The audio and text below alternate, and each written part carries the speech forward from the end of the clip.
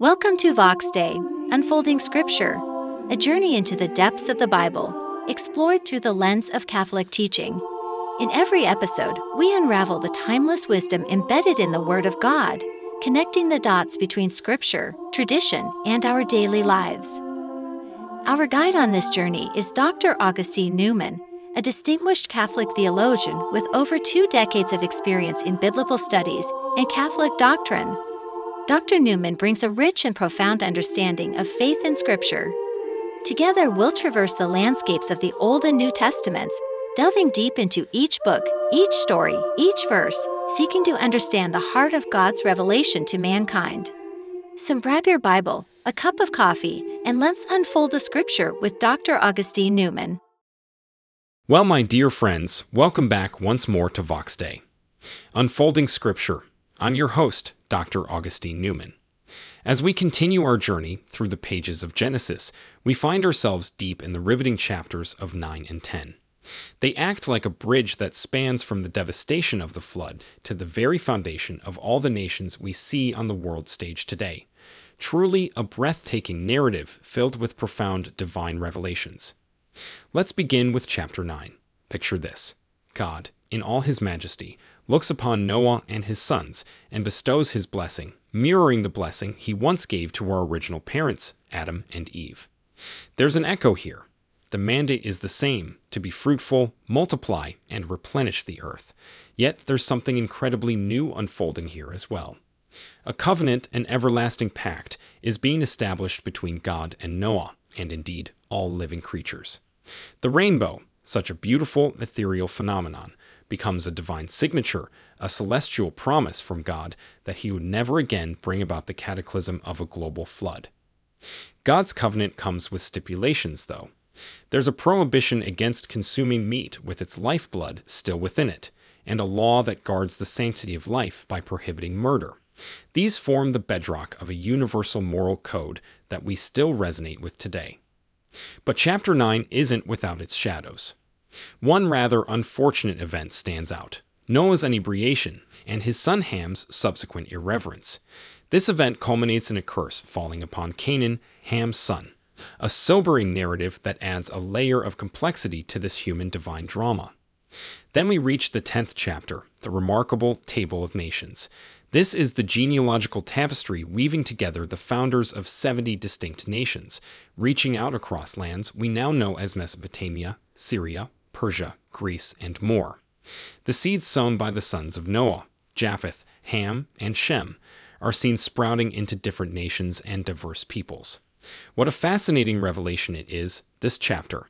It paints a picture of our interconnectedness and unveils God's grand design in creating this colorful mosaic of nations. I feel moved to mention Genesis 9:13 at this point. The verse says, "I have set my rainbow in the clouds, and it will be the sign of the covenant between me and the earth." It's a powerful resonance.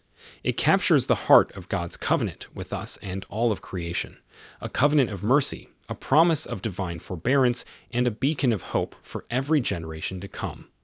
Truly, what an epic journey we're on. These chapters, while often overshadowed by other narratives, contain profound theological insights that truly deserve our attention. Let's start with the concept of covenant theology. When we delve into Noah's story, we're witnessing the first explicit covenant laid out in Scripture. This isn't just an agreement between God and humanity, mind you, but a pact involving all living creatures. Now, we often find ourselves fascinated by the rainbow, the symbol of this covenant, but we mustn't overlook the significance of the covenant itself. This promise, given unilaterally by God, shines a light on his boundless mercy and steadfast love. It clearly shows us that our relationship with God isn't a quid pro quo arrangement, but a divine relationship steeped in his benevolent grace. Let's ponder next on what I'd like to call the sacramental view of creation. Consider the rainbow once more. It's an ordinary natural phenomenon that God imbued with extraordinary spiritual significance. This sets the stage, doesn't it, for sacramental theology, where mundane elements of creation become carriers of divine grace. In this sense, we can view all creation sacramentally, each piece pointing beyond itself to God's profound mercy and love. Then we have Genesis 9:6, a verse that powerfully speaks to human dignity and the sanctity of life. Whoever sheds human blood, by humans shall their blood be shed, for in the image of God has God made mankind. This passage reiterates the inherent dignity of human life, reminding us that we are all made in God's image. It anchors the understanding of life's sanctity, which is fundamental to Catholic social teaching and, indeed, the respect for life in general. Lastly, we find ourselves before the Table of Nations in Genesis 10. Here we glimpse the divine tapestry of unity amid diversity.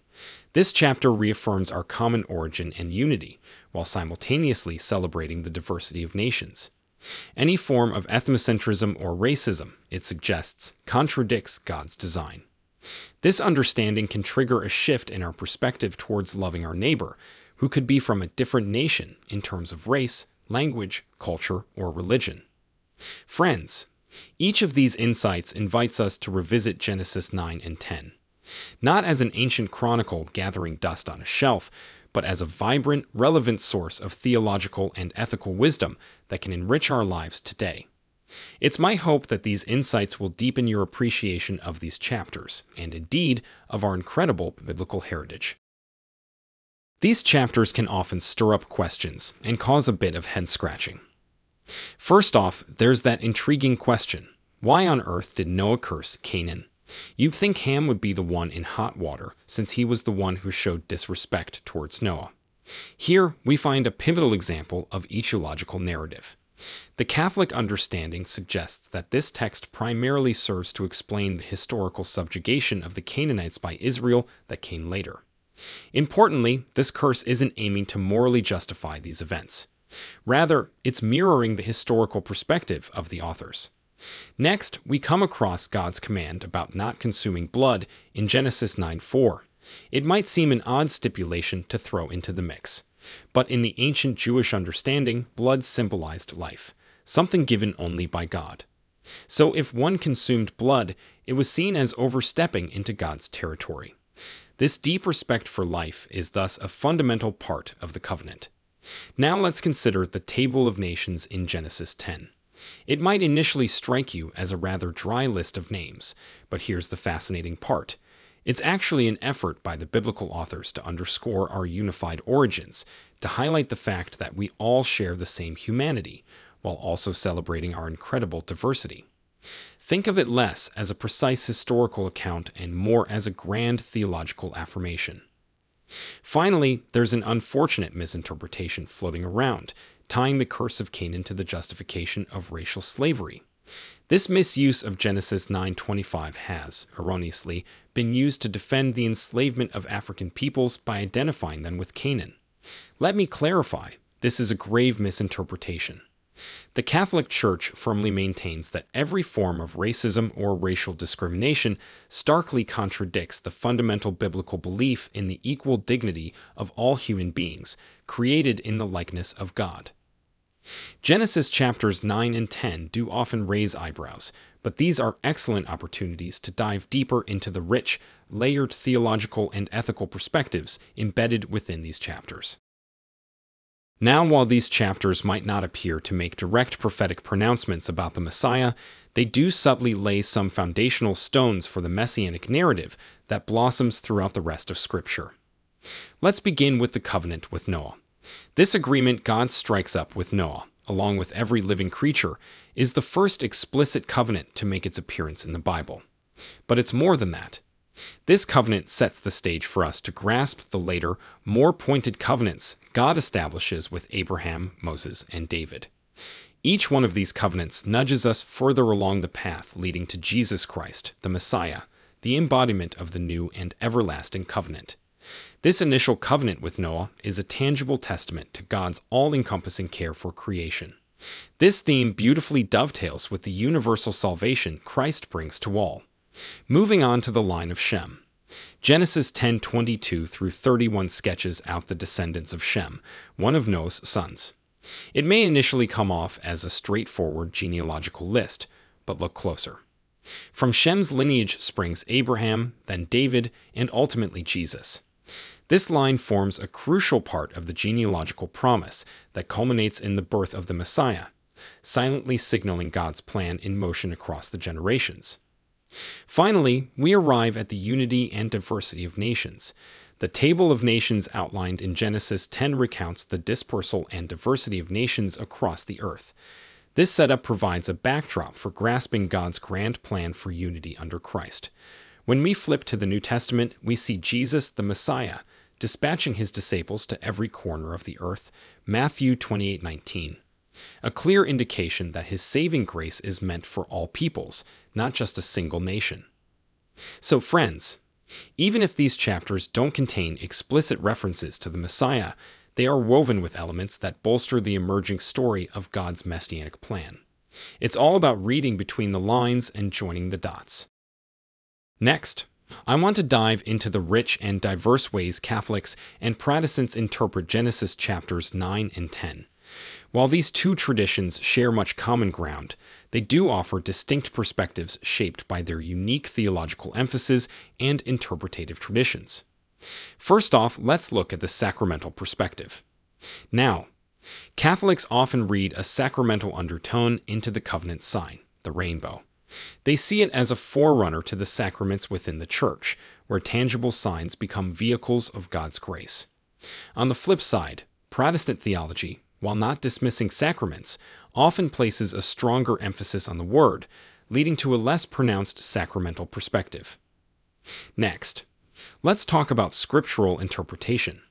Catholics usually navigate Scripture using a balance of literal, allegorical, moral, and anagogical, or eschatological, senses, guided by the magisterium, the Church's teaching authority. This approach allows for a range of interpretations. For instance, one might see Noah's Ark as a symbolic representation of the Church, offering salvation amidst the world's metaphorical floods. Many Protestant traditions, particularly those molded by Reformation-era Biblicism, tend to lean more heavily on the literal sense of Scripture. Finally, we come to human cooperation within God's covenant. Catholics generally underline the importance of human participation with God's grace. Take Noah, for example.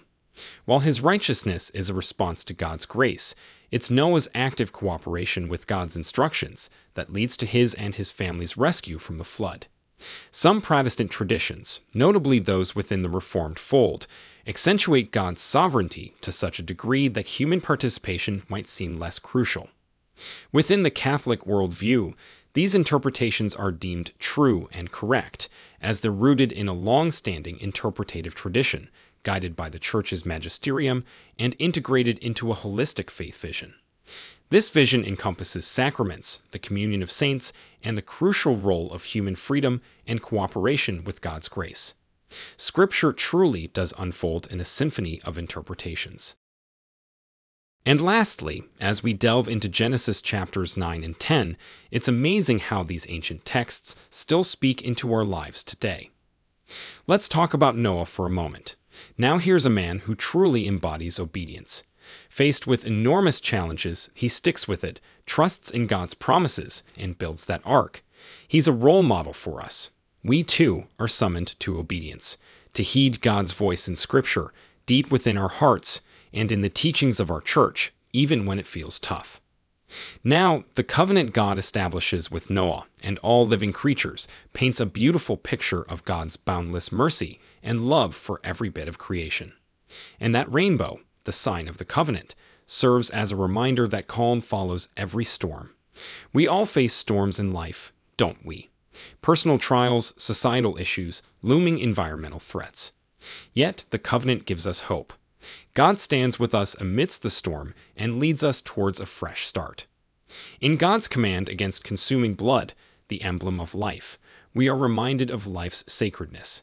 Today, we grapple with a slew of life-related issues, from abortion and euthanasia to caring for refugees and migrants and stewarding our planet. But we can draw strength from Genesis to uphold the worth and dignity of all life, honoring our Creator's mandate. Finally, our text gives us the Table of Nations, a stark reminder that despite our cultural, linguistic, or national differences, we all spring from a common origin. We're all children of God. In a world still marred by division and discrimination, it's our calling to champion unity and brotherhood. I pray these reflections from Genesis inspire us to live out our faith authentically as we strive for a more compassionate, just, and peaceful world. Well, my friends, we've come to the end of another enlightening journey through the Scriptures. We've ventured through Genesis chapters 9 and 10, delving into the profundity of the covenant, the beauty of the rainbow, the sacredness of life, and the unity amidst diversity. As we step away from this conversation, let's keep these truths close to our hearts and let them shape our interactions with the world. In this way, we'll ensure that the timeless wisdom of Scripture continues to inspire and guide us in our daily lives. Until we meet again in the next episode, may we, like Noah, faithfully respond to God's voice in our lives. May we cherish the rainbow moments of hope amidst our storms. May we affirm the sacredness of every life, and may we be peacemakers, bridging divisions, and promoting unity. Thank you for joining us on this theological journey. May God's peace and blessings be upon you and all those you hold dear. Until next time, this is Dr. Augustine Newman signing off. Stay blessed. You've been listening to Vox Day, Unfolding Scripture, hosted by Dr. Augustine Newman. Thank you for joining us on this journey into the heart of the Bible. We hope you found today's episode enlightening and inspiring. If you enjoyed our time together, please take a moment to subscribe, rate, and review our show on your favorite podcast platform. This helps us reach more people and continue to provide meaningful content. Don't forget to share Vox Day, Unfolding Scripture with your friends, family, or anyone you believe could benefit from delving deeper into the Word of God through the Catholic lens. Your support truly makes a difference.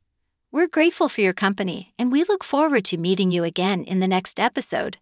Until then, keep the faith, stay open to the Word, and may God's peace be with you.